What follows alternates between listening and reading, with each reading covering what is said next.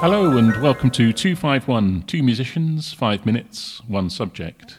Today we're going to be talking about the Flamingo Club in London. My name's Simon Whiteside. And my name's Nick Tomlin. So the Flamingo Club was a jazz nightclub in Soho. It ran from 1952 to 1969. It was actually, its location was 33 to 37 Wardour Street. And you can still see kind of the entrance of where it used to be, even though it's something completely different now, obviously. It opened in August 1952 under the ownership of a man called Geoffrey Kruger.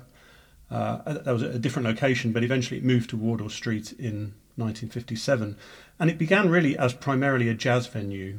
So, for example, Ronnie Scott and Tubby Hayes were members of the resident band. And in fact, the name for the club came from their kind of theme song, which was Flamingo, which is a kind of standard popular song from a bit earlier, really, wasn't it, Flamingo? But anyway, they kind of took it as their theme song. And it became very famous for its all-nighters. So it would basically be an all-night show. I think on Fridays and Saturdays they had all-nighters, which went from kind of 12 midnight to 6 a.m.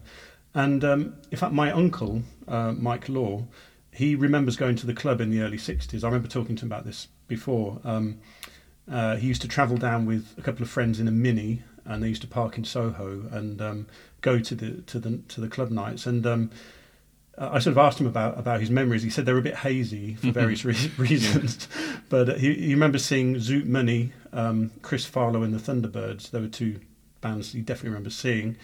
He just said he just remembers how exhausting it was to try and stay awake until 6 a.m. He remembers some police raids. The police would come in and kind of shine torches in people's faces and raid it, I guess, for drugs probably. So he's got some kind of memories of it. I mean, it started off as a jazz club, but it kind of became more of a sort of rhythm and blues jazz venue. It was kind of crossed over a little bit. And from 62 to 65, the house band was Georgie Fame and the Blue Flames. But they had visiting Americans. Stevie Wonder played there. Otis Redding played there.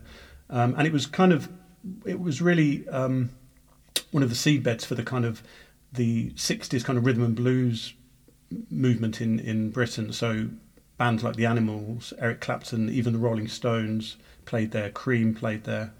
So it was. It had. I think it's kind of interesting around this time in the 1960s that it seems to me that music wasn't quite so stratified. You had jazz musicians who would play in rhythm and blues bands, and you had rhythm and blues bands that would listen to jazz, and it seemed a little bit more mixed. Yeah. Well, I think it's also. I mean, a good example of that is the Lady Madonna by the Beatles comes from Bad Penny Blues by Humphrey Lyttelton. Right. Okay.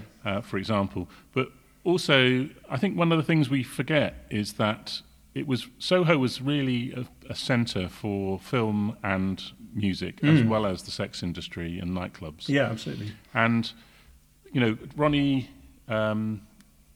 before he had his own club, he had a night where they shared it between him and Johnny Dankworth. Used to share this. I don't think it was the Flamingo. It might have been the Windmill Club around there. But they used to have these evenings that people would hold and host, and there were recording studios where the places like the Small Faces would record, and all these different areas in Berwick Street particularly, there was quite a big scene of recording, and it was a very different place. In fact, I think that probably I've heard that film A Night in Soho is a very good reflection of 60s Soho. And there was a really good book called 1959, which was set in Soho. I can't remember who it was by now. I read it ages ago. It was a novel, but it had that sort of Soho on the edge from jazz to pop, really, the swinging 60s. Yeah, I think it was obviously a big melting pot at that time, Soho, for different types of music and lifestyles. And anyway, that kind of concludes our brief look at the Flamingo Club. My name is Nick Tomlin. And my name's Simon Whiteside. Goodbye.